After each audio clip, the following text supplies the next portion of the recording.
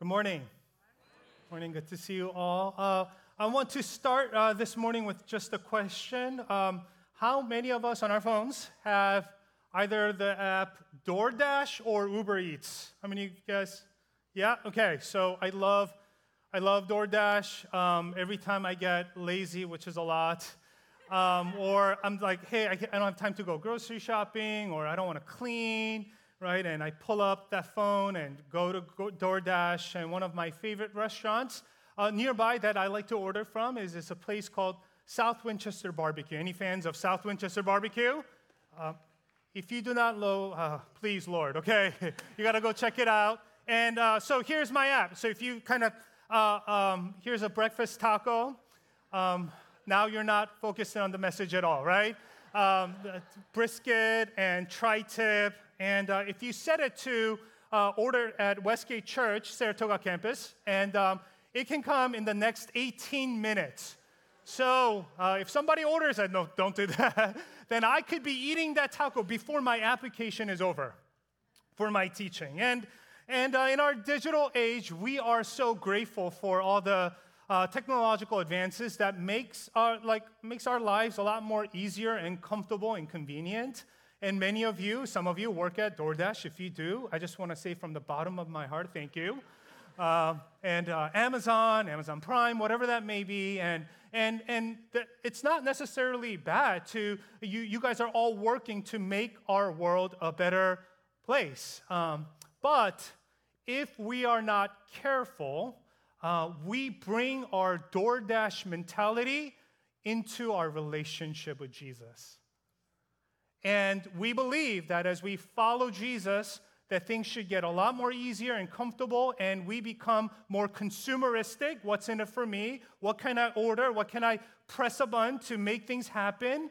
Instead of contributing and sacrificing like the way of Jesus. And by the way, with DoorDash and Amazon Prime, it's fine.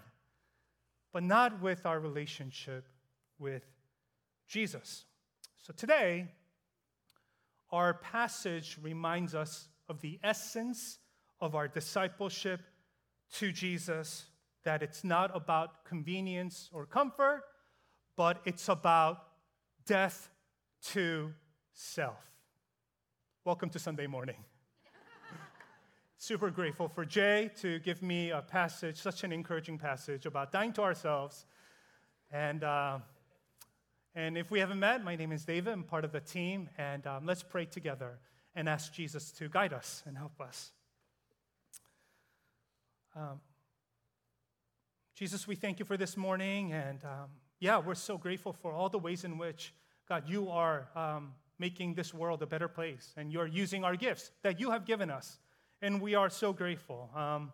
But we also want to take time and pause to see whether that has crept into our life with you, where now in our discipleship, in our formational journey of Christ-likeness, we too want to get a little bit more comfortable.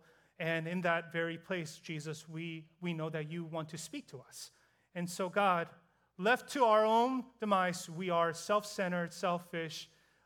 We want to preserve our own things. And so, Jesus, help us to see your way and how that is truly life. In Jesus' name we pray. Amen. Would you turn with me to Matthew 16? We've been in the book of Matthew for a while, and we are at verses 21 to 28. Matthew 16, 21 through 28. From that time on, Jesus began to explain to his disciples that he must go to Jerusalem and suffer many things at the hands of the elders, the chief priests, and the teachers of the law, and that he must be killed. Not only suffer, but to be killed, and on the third day, to be raised to life. Peter, in verse 22, says, Peter took him aside, and we always love this about Peter, and began to rebuke, correct Jesus. I wonder how their awkward conversations are like in heaven. Peter, why are you always rebuking the King of Kings and the Lord of Lords? All right? And Peter looks at Jesus and says, oh, that's a terrible idea. Never, Lord. This shall never happen to you. And for Peter, he had a different understanding of what Jesus would do. Just a few verses before, Peter would confess that Jesus is the Messiah, the Son of the living God. And for him, he believed that this new king, like King David of the old, would come and to bring freedom and healing to the nation of Israel and to all the people who follow Jesus, and that he would, with power, with force, overthrow the Roman rule. And so to think of Jesus saying, no, to Jesus, you're going to suffer and just get beat up and die, like, that's not the image that I have. I have a different image of what a Messiah, the Son of God, would do. You're going to come with power. You're going to destroy them all. And so the suffering and death, that's not what I had in mind. And before we get upset and annoyed at Peter, we too, if we're honest, we get upset and frustrated when our image of God, our image of Jesus, when Jesus does not do what we think he should do, we get frustrated and annoyed at him as well. So this is almost a mirror for all of us. In verse 23, Jesus turned and said to Peter, "Get behind me, Satan." Wow. You are a stumbling block to me. You do not have in mind the concerns of God, but merely human concerns. Those are choice words from Jesus, and this is really interesting that he says that because just a few verses before last week's teaching, if you were around, Peter would eventually go to say, like, Jesus, like, you are the Son of God, you are the chosen one, and he would make this grand statement. And so, and Jesus says, man, like, what an amazing statement. Like, upon like this statement and upon your faith, you are the rock, and I will build my church, and gates of hell. Like, do you remember that from last week? And like, Jesus is amazed by Peter. And now, like, few moments later, Jesus is like, you are Satan, right? So what is happening? So let's kind of compare this. Like, is Peter like Satan or rock? Right? Like, in just a few verses, what is happening here? And by the way, Peter means rock. But there's a funny wordplay that's happening here. Jesus says, on this rock, I will build my church. And then all of a sudden, Jesus says, Peter, the things that you have said, you are Satan, and even though you are a rock, now you have become a stumbling block. The very rock that's supposed to be a foundation, like that has now become a stumbling stone, that you are now preventing me from doing the things and the will of God in my life. And again, if we're honest, before we get frustrated, we are given, like Peter, this great identity as sons and daughters of the Most High, that we're supposed to co-rule with God, and that he loves us, and we're part of his family. But at any moment, again, if we are honest, that we too can have our own agendas, and we too can be self-focused and have our own things that we long to see, and we too join forces with Satan and prevent the ways of the Lord happening in our lives and in the lives of others. So then Jesus says, and we're going to anchor most of our time here, then Jesus said to his disciples, "Whoever wants to be my disciple must deny themselves and take up their cross and follow me." Couple things here for all the Bible nerds in this room. Whoever wants to be my disciple in Greek literally means whoever wants to get behind me. Peter just said, those are same Greek phrases of the verse before, where Jesus tells Peter, you are Satan and get behind me, right? And Jesus says, if you want to be truly a person who wants to be my disciple, and by the way, this transition is correct. To be behind someone is an idiom for discipleship, right? To follow the ways of a rabbi and a teacher, to follow the footsteps of your Lord, that is what discipleship is. So the translators are correct in interpreting and translating this as whoever wants to be my disciple, or if you have a different translation, it might say whoever wants to come after me, but the actual same phrase is whoever wants to be behind me, get behind me, which is the journey of discipleship, our formation into Christ's likeness, must deny themselves and take up their cross and follow me. First point, to deny yourself. Out of all things that Jesus, you're talking about discipleship. You're talking about what it means to be more like you, I would assume the first thing you would say is like, be more kind, be generous. I mean, here at Westgate, we would say all of discipleship is love. So I thought he would begin with, whoever wants to be my disciple, number one, love. Be a person of love, right? Love God, love one another, love our neighbor. Jesus would sum up the entire scriptures as love. And so I'm kind of quite taken back that he did not start with love, which is the primary thing to become a person of love in our journey of discipleship. But I thought about it, and the only way to become a person of love is through self-denial and self-sacrifice.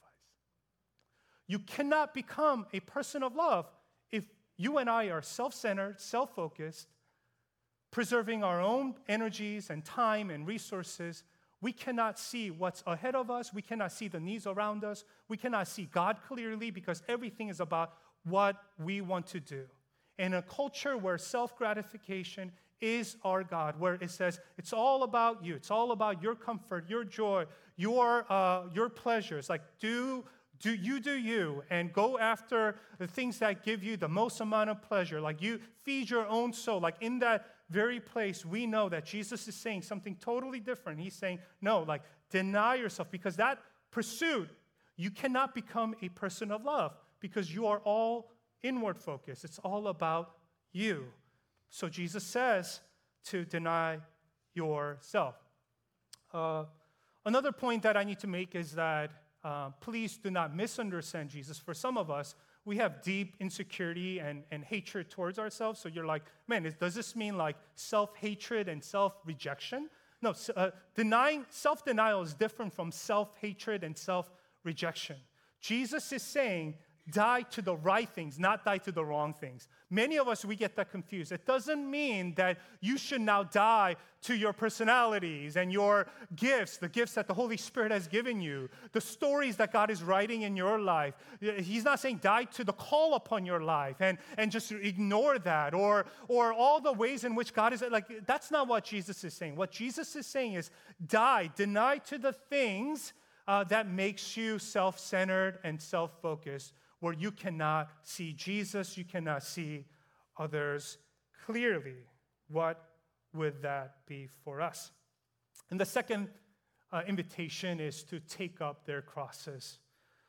And we gotta just be next to the disciples here and hear from the original audience. Jesus is saying to the disciples, take up the literal cross, right? And so, yes, for us, in our context today, this means metaphorical and whatever the things that we need to carry and die to. And I get that, but for the disciples, and actually, I know we're so grateful for the religious freedom that we have, and that it's not going to cost us our literal lives. But, when you hear from local and global compassion pastors and missionaries around the world, some parts of the world, as they follow Jesus, literally physical death, persecution, martyrdom, in some parts of the world, that's still happening as they say yes to Jesus. So let us not forget that. But at the same time, we're grateful. This means for us, metaphorically, what are places in our lives where we gotta die to, we gotta put to death. And for many of us, we are allergic to pain and suffering. We do not want to take up the cross, right? That's too painful. Again, we are living in a culture where comfort and convenience has formed us and shaped us. And so it's become instead of working through a difficulty in marriage, it's easier to just watch porn and just not work through that issue, right? It's easier to have a conflict at work or with your friends, and instead of saying, I'm sorry, and putting to death and taking up that cross, as painful emotionally and psychologically that may be, to take up that cross and say, you know what, I own that, I'm sorry. That's hard. So you know what we do? We become defensive and we avoid, we become conflict avoidant. For some of us in our workplaces, there is a decision to be made. Whether you are a CEO or whatever that may be, you're making a decision for your team, or you're a manager, you're a department leader, whatever that may be, and you got to make that decision, and you don't want to cut corners. But if you make that call, many people will get upset because of that call and that choice that you made. But Again, because you don't want to deal with all the things. Hey, maybe this time we should cut corners. Maybe this time we should not say the truth. Whatever that may be, I don't know. But you and I have places in our lives where at the end of the day, we rather preserve ourselves and not die to the things that Christ is inviting us so that we can become a people of love. That also gets played into our church world as well. You know that the 10 to 15% of the folks in our church family serve and do most of the work. And again, by the way, as I say all this is not to shame or condemn any of you, right? We are all self-focused, and so this is an invitation for all of us. But man, like, as we come to church, like, we have enough. David, like, we live in Silicon Valley. But we don't have time. And it's expensive to live here, and we can make, and maybe sometimes it is a right excuse to be made. But if we're not careful, oftentimes, hey, like, I don't want to serve. I don't want to give up my time. I don't want to give because, like, I care about financial security. And whatever that may be, there are many places, hey, I don't want to join that life group as we get ready to launch life groups. Like, I don't want to have, like, that person in my life group, Lord have mercy on me, right? Like, I can't handle that person. And so, no. So I'm just going to avoid it. It's on a Wednesday night, and Wednesday night is too important for me to give up. Whatever the case might be, all of us, we rather, if we are left to our own demise, to become inward focused and we protect. And in that place, Jesus is inviting us to take up our cross. One more thing to kind of consider here. Notice that Jesus is inviting all of us to take our cross means that we all have different crosses to carry. So just because something is easier for you doesn't mean it's easy for somebody else. So let's not pass on judgment. Maybe for you, serving comes naturally, so you look down on folks who have difficult time serving.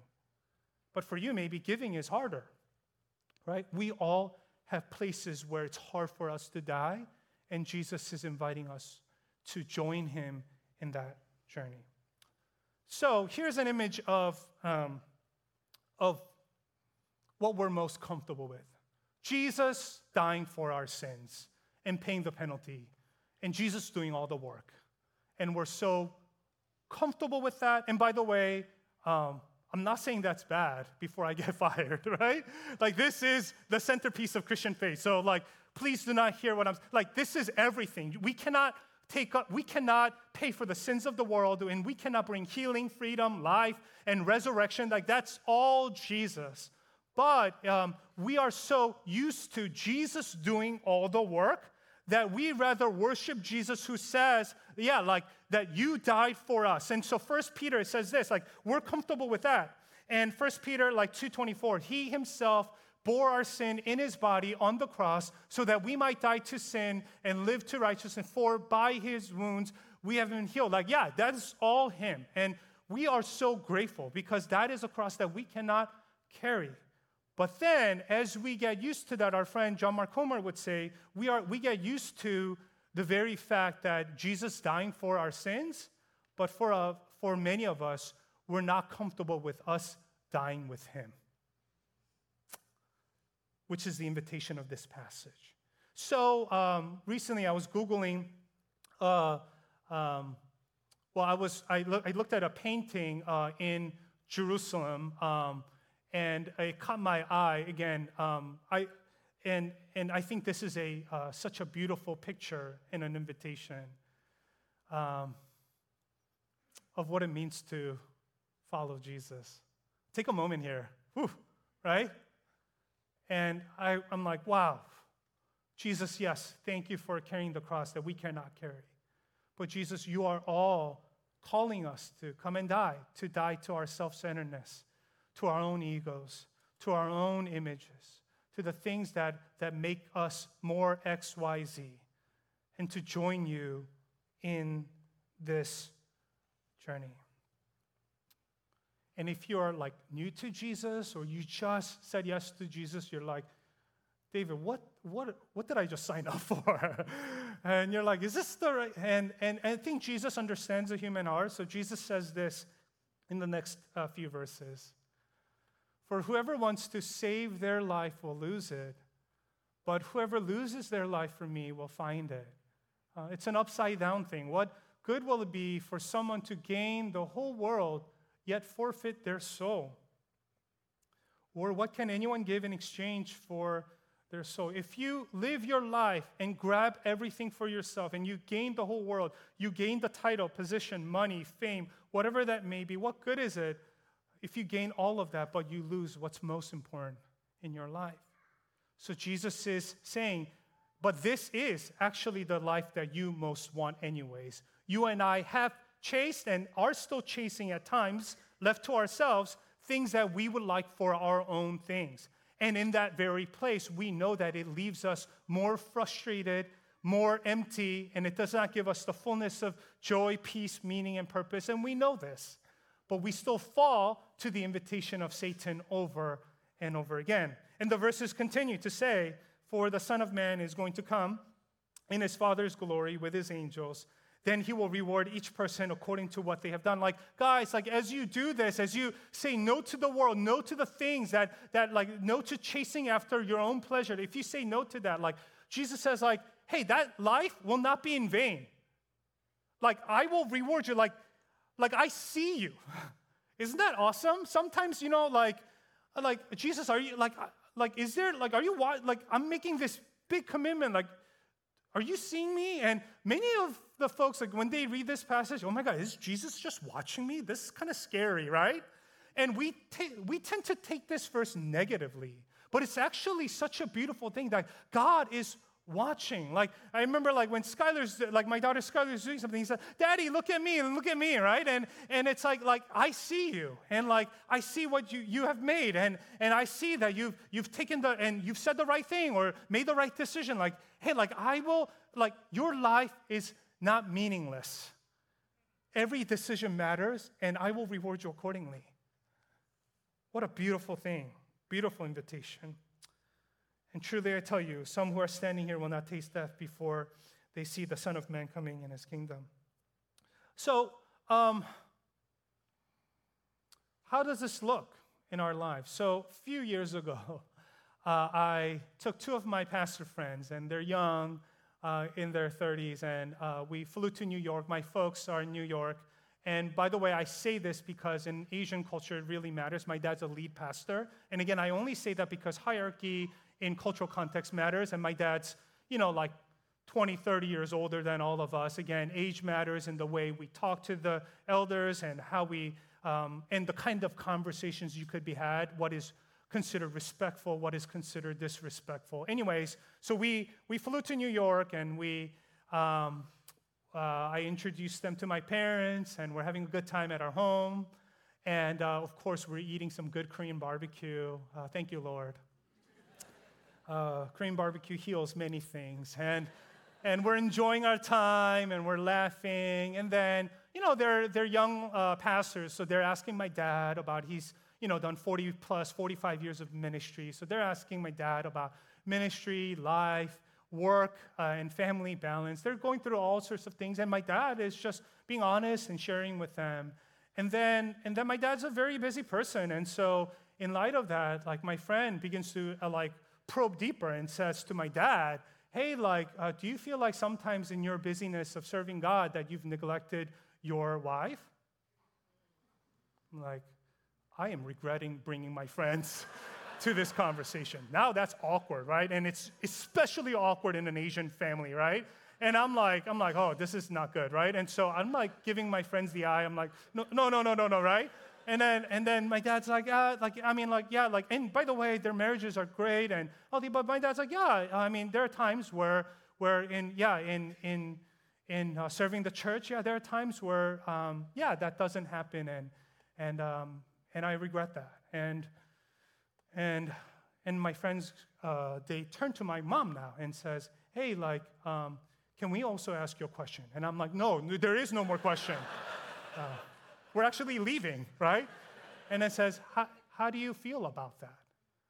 I'm like, right? My friends Jeff and Andy, I'm like, and my mom says, I love what I do, and your dad's great, but at the same time, as a pastor's wife, there are moments where, like, I've sacrificed my own longings and the calls that I receive from the Lord for the sake of the family. And my mom starts to cry. And I'm like, oh man, this is like, ooh, God is doing something. And then my friends, they turn to my dad, and I'm like, no! And say, man, God is in this place, and we really feel like you should repent and apologize to your wife. Jesus, Lord. Right? Like, again, my dad's the lead pastor, like all of that, like they're like 30 years younger. Like, I mean, this just doesn't happen. And then I look at my dad, and I'm like, what is happening? My dad said, you're right. And he kneels before my mom and begins to weep and asks my mom for forgiveness.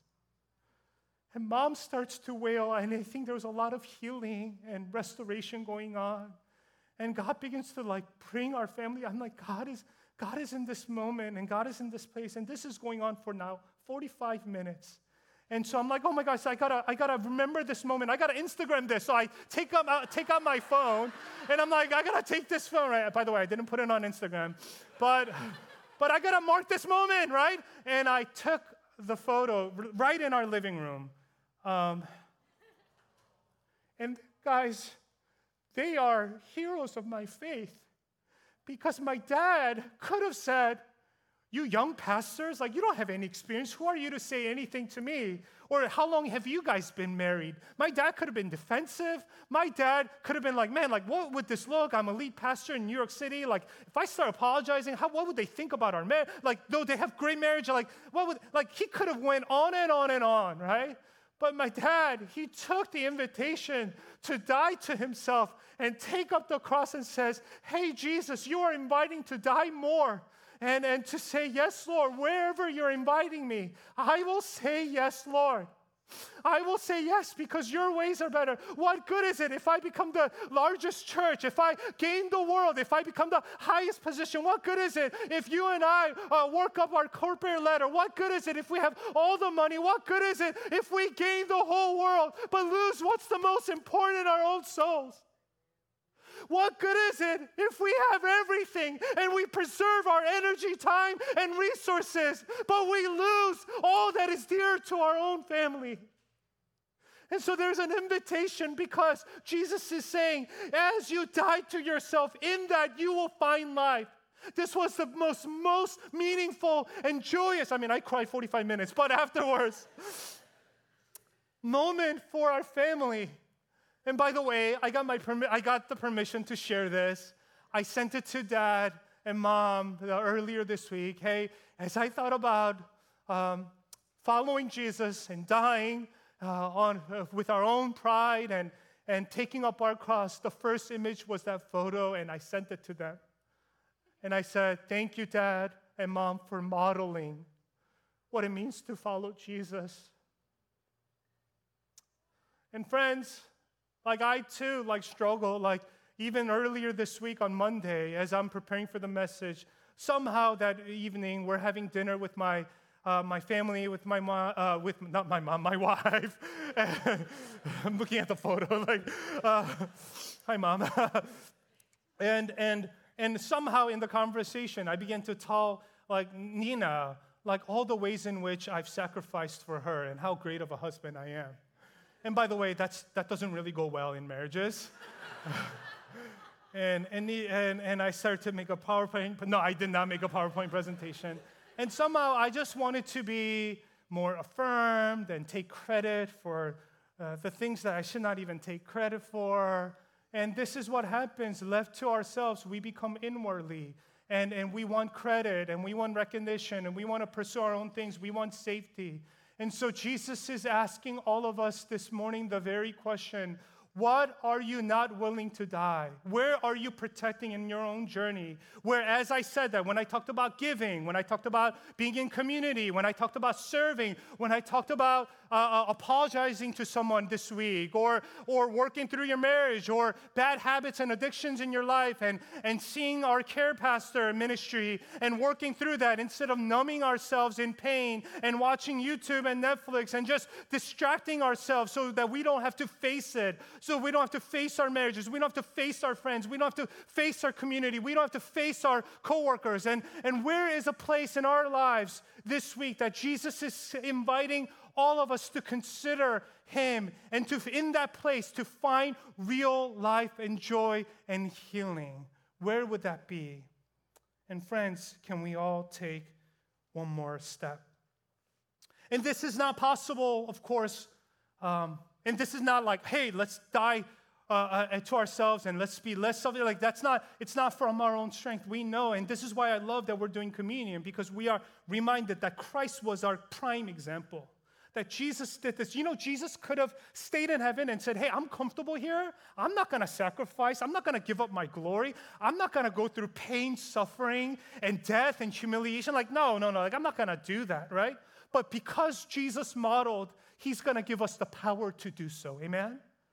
And that's the invitation. So Philippians 2 says this, 3 through 11. Do nothing from selfish ambition or conceit, but in humility count others more significant than yourselves. Let each of you look not only to his own interest, because that's what we do often, but also to the interest of others. Have this mind amongst yourselves, which is yours in Christ Jesus, who, though he was in the form of God, did not count equality with God a thing to be grasped, but emptied himself by taking the form of a servant, being born in the likeness of men, and being found in human form, he humbled himself by becoming obedient to the point of death, even death on a cross. So Jesus is not saying, hey, take up the cross, if he is not doing that.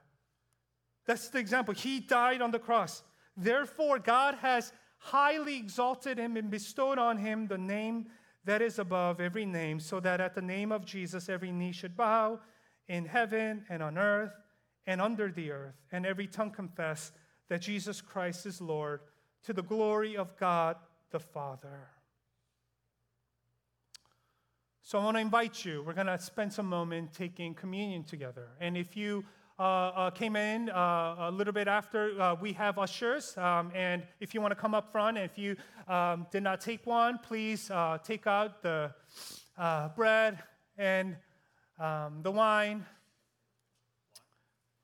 or grape juice.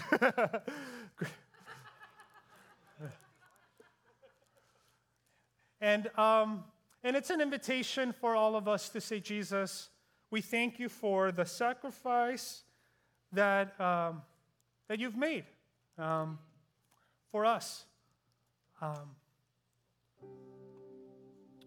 The body broken for us. And the blood shed. You weren't selfish.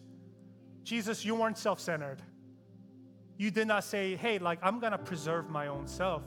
Jesus, we're so grateful that you've done this so that you would also empower us to live that life that is about you and it's about others in the world.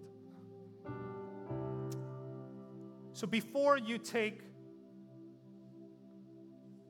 his body and the juice as a reminder, would you just pause and say, where's a place that Jesus is inviting you to die to?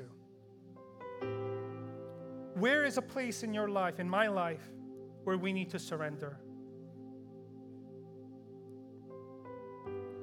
Where's a place that you get a little bit more triggered, you become a little bit more protective? Like, oh, that's my time, that's my money, that's my resources. I cannot forgive, that's going to be awkward. Where's a place where you get a little bit more hesitant? Maybe that's the place that Jesus is inviting us. And I love what the verse says, that as you do this, that you proclaim his death forever.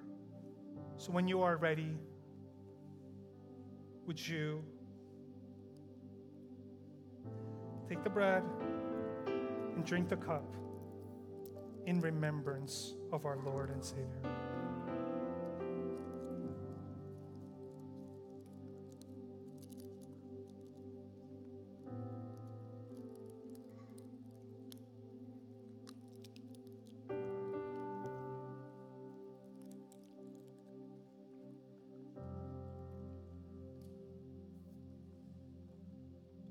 Thank you, Jesus.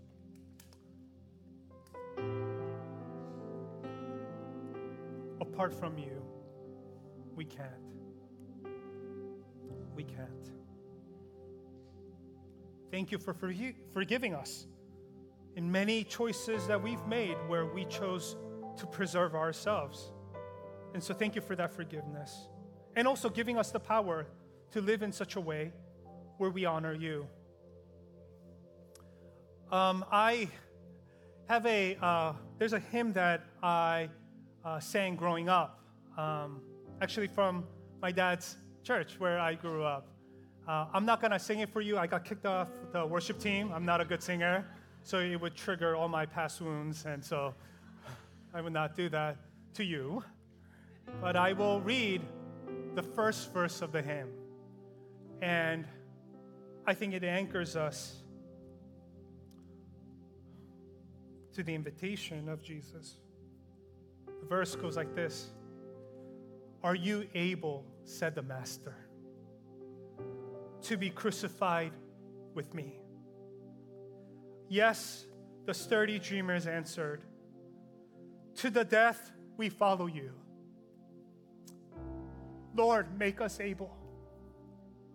Lord, make us able, we pray. Lord, help us to not seek the interest of ourselves. But Lord, whatever that invitation may be, may we die to ourselves and may we honor you, but in that very place, may we experience joy, life, peace, and meaning and purpose. So Westgate Church, family, let's finish the race well. Let's live for Jesus. Let's not live for our comfort and convenience, though as tempting that may be. Let's live for Jesus. Let's pray together. So Jesus, we need you. We need you. We cannot do this apart from you. We're so sorry. I'm so sorry for the ways in which that I'm pursuing my own agenda. Lord, have mercy.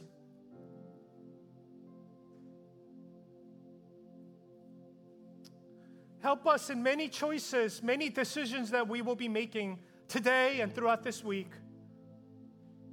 Help us to hear the voice of Christ saying, "Follow me." May that be so.